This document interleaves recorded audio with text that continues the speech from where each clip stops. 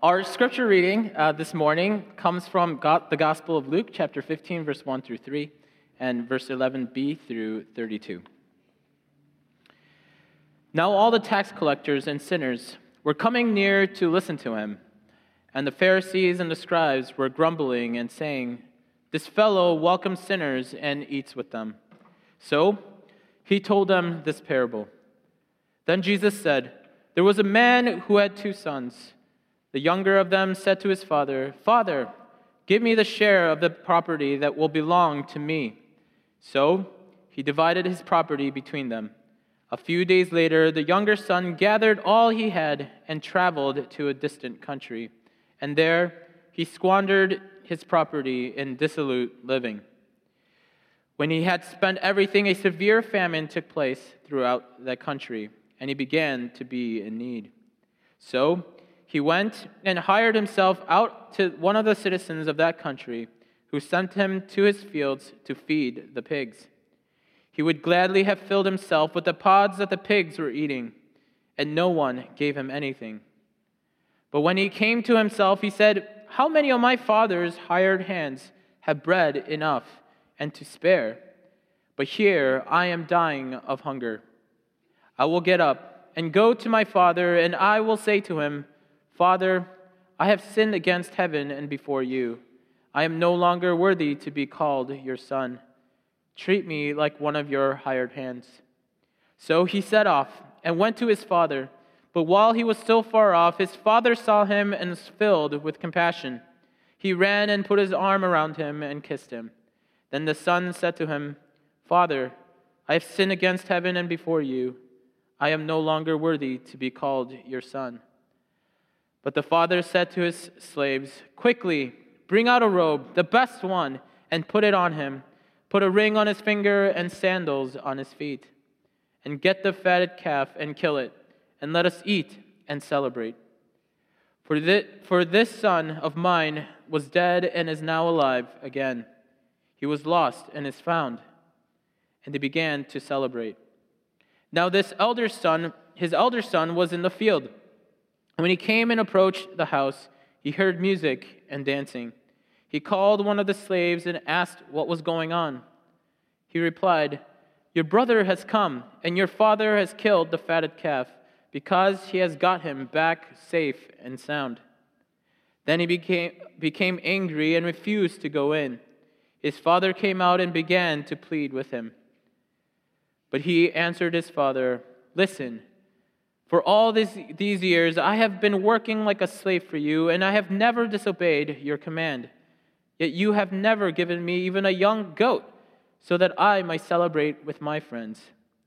But when a son of yours came back, who has devoured your property with prostitutes, you killed the fatted calf for him.' The father said to him, 'Son, you are always with me, and all that is mine is yours. But we had to celebrate and rejoice, because this brother of yours was dead and has come to life. He was lost and has been found.' This is the word of God for the people of God. Let us pray.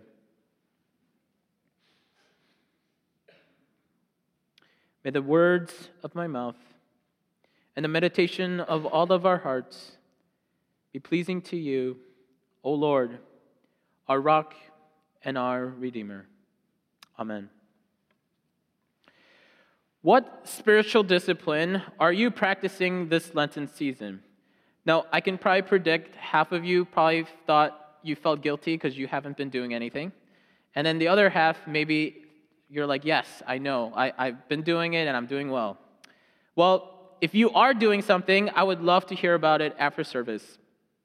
If you're not doing anything, I know we're already about halfway through Lent, but it's still not too late to start something. So I thought I would begin my sermon with some simple Lenten practice ideas that you can maybe start practicing from now. Here are 3 creative disciplines that I liked that were posted on umc.org, the United Methodist Church website. Number 1, apologize to someone that you have wronged. So when we think of repentance, usually we think of asking God for forgiveness. Well, our sins hurt our neighbors. So if you have wronged anybody, spend Lent going to those people and apologizing and asking for forgiveness. Number 2, tell others that you love them. I love you might not be readily on your lips. That might not be the usual way that you communicate your love. Or we just might not have said it in a while. So whatever the reason that might be, spend time during Lent saying those 3 words, I love you, to somebody that you love. Number 3, serve in the church. I added this because it's Gail's retirement, and I thought Gail would love this one. Try serving somewhere in the church that you normally wouldn't. Don't wait for someone to ask you. Just offer yourself in service. The season of Lent is a great time for self-reflection as we spend more time praying, reading scripture, adding other spiritual disciplines like the one I just mentioned, or fasting. It's a way for us to claim, God, we need more of you in our lives. The most common practice people tend to take on, of course, is fasting, giving up something we enjoy as a symbol of repentance. You truly get to know people's vices when you ask them that typical question during Lent, what are you giving up for Lent? So, what am I giving up for Lent? In the past, I've given up video games, meat, soda, McDonald's, fast food, eating out. You may see a pattern emerging here. It's mostly about food. And Korean soap operas. So yes, there was a time in my life I truly believed that Korean soap operas were competing with God in my life. So now you know a little bit more about me. So this year, I decided to give up soda again, and it has been a very enlightening experience. First of all, I've become more aware of how often and how intense my cravings are. Oh, how I love this heavenly nectar of sweet bliss. If there was a hymn for soda, I would know every word by heart. I pray, God, help me to want you in my life this often and this intensely, always. I have also become aware of how often I try to circumvent, justify, and even build fences around soda. So, is diet soda really soda? I don't know. It doesn't taste like soda. It doesn't taste as good, so I don't think it's really soda. Also, did you all know that there's actually 46 days between Ash Wednesday and Easter, which means the 6 Sundays in Lent are not technically part of Lent. In fact, they are technically little Easters. So I can totally have a soda on Sunday, and I'm totally not breaking the commitment. The struggle is real. On the flip side, when my resolve and commitment is strong and I drink anything that is not water and is somewhat sweet, like orange juice, sweet tea, lemonade, I become super legalistic and judge myself harshly and think, how is this not like soda too? I begin to forget that I'm not trying to earn God's favor here by practicing this spiritual discipline. God's love and favor has already been given to me, to all of us, through God's forgiveness and mercy. I keep forgetting about grace. In a way, I try to deserve what I already have. And I suspect that part of this has to do with the fact that we humans are so conditioned in the punishment and reward system. How many of us grew up hearing or said to our children or grandchildren, if you finish your vegetables, you will get dessert. I suppose this method gives us some gains because those vegetables do get eaten. But too many times, we have also seen the punishment and reward system give people a disparaging sense of self. I see this play out in the youth that I work with in the church. The punishment and reward system says, if you get good grades, you go to a good school. If you go to a good school, you get a good job. If you get a good job, you get good pay, on and on and on. So, what if you didn't get good grades? What if you didn't go to a good school? What if you didn't get a good job. So much of our young people's self-worth is tied to what they do and not do. Now, what about the rest of us? What arbitrary unit do we use to measure who we are? I remember meeting a new person at the church I served previously in Cary. She was visiting our church because her church kept trying to convince her that she should measure her worth by the health of her children. She had 2 children with autism, and her church told her that she must have done something wrong because of her boys.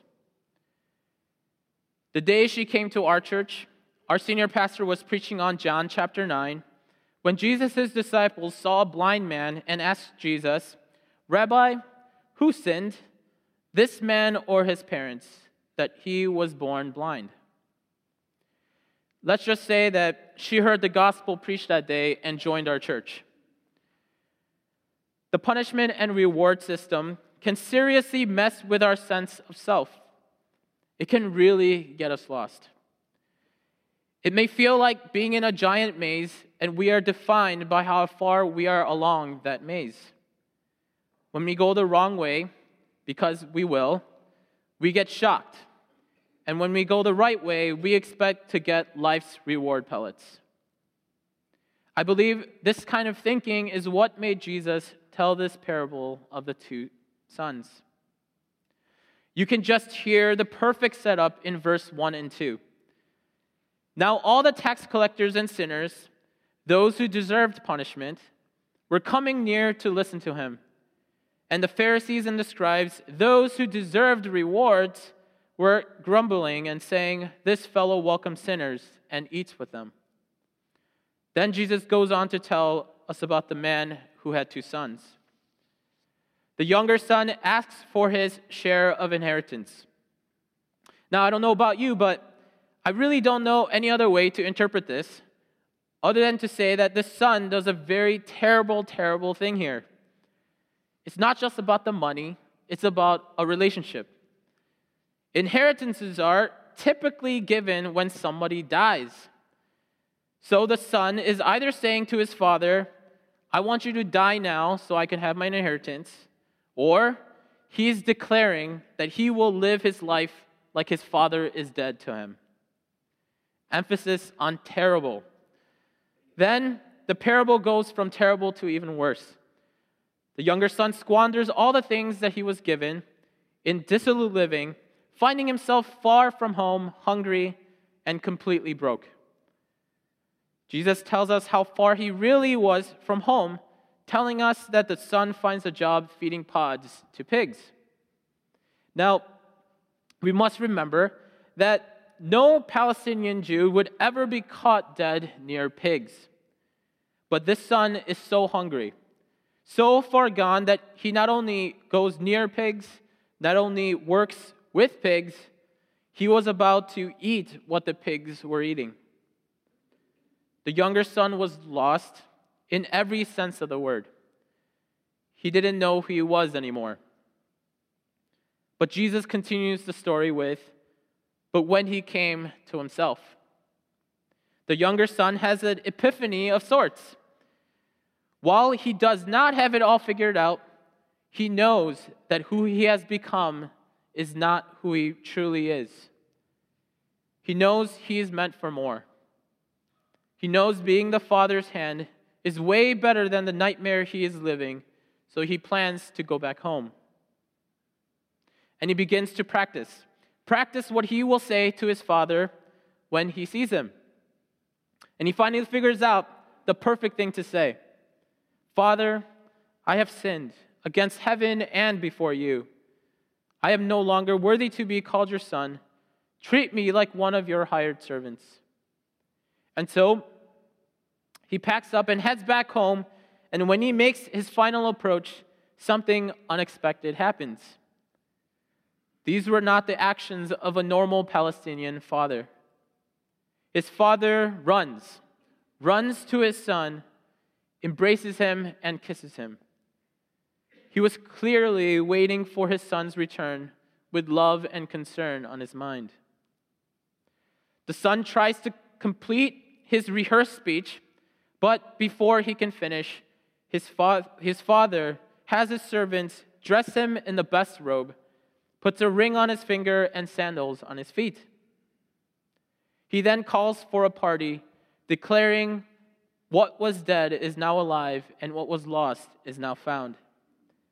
This was an occasion not for punishment, but for a celebration. Now, of course, the story is not over. There is the unresolved issue of the older son. When he finds out that his father had thrown a party celebrating his irresponsible little brother's return, he stands outside pouting.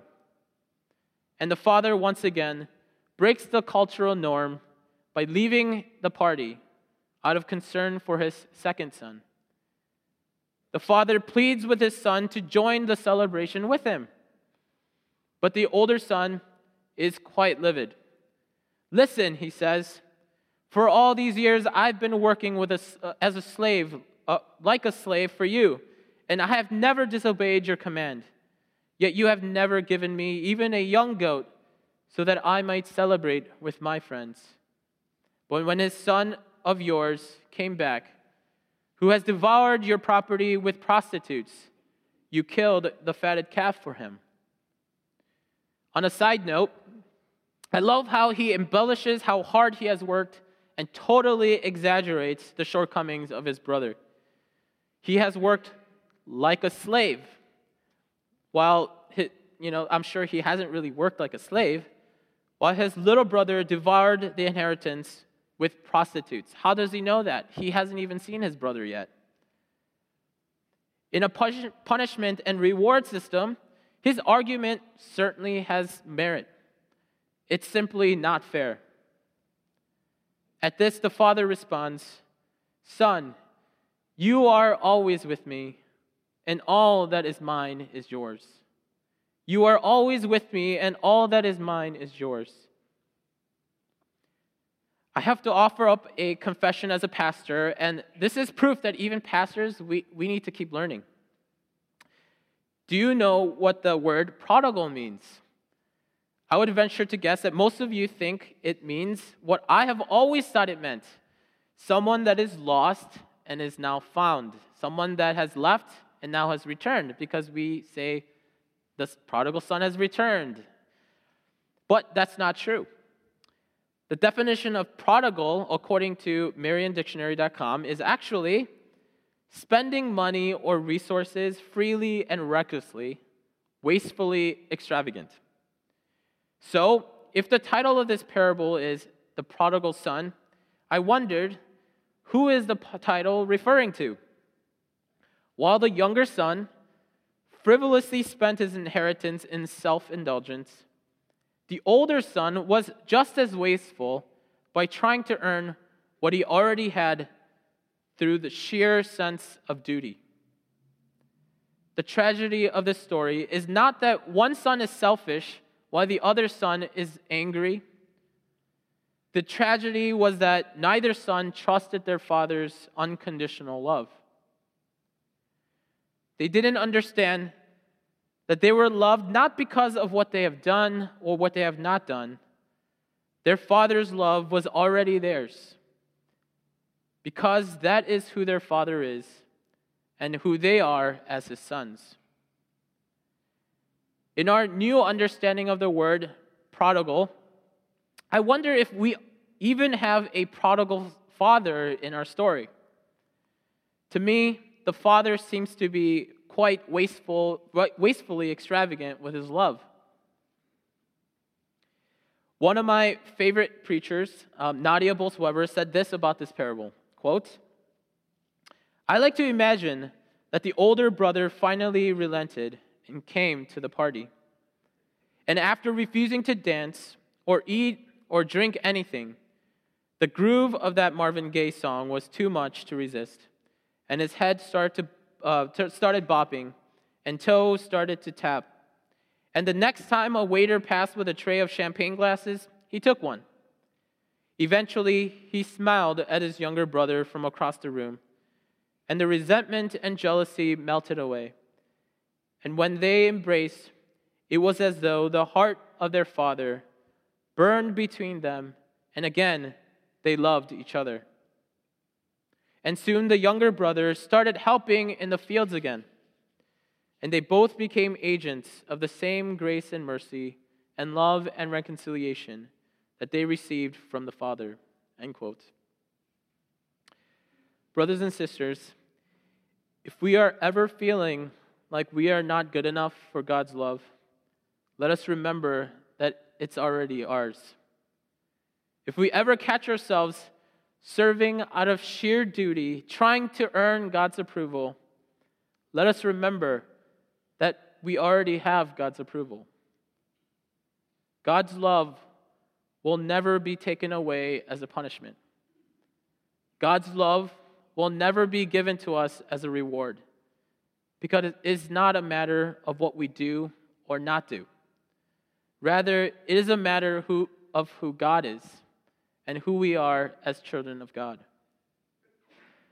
This Lenten season, as we come near to the cross, let us approach it with confidence, knowing that God's love never runs out on us. And let us proclaim that love everywhere we go. Amen.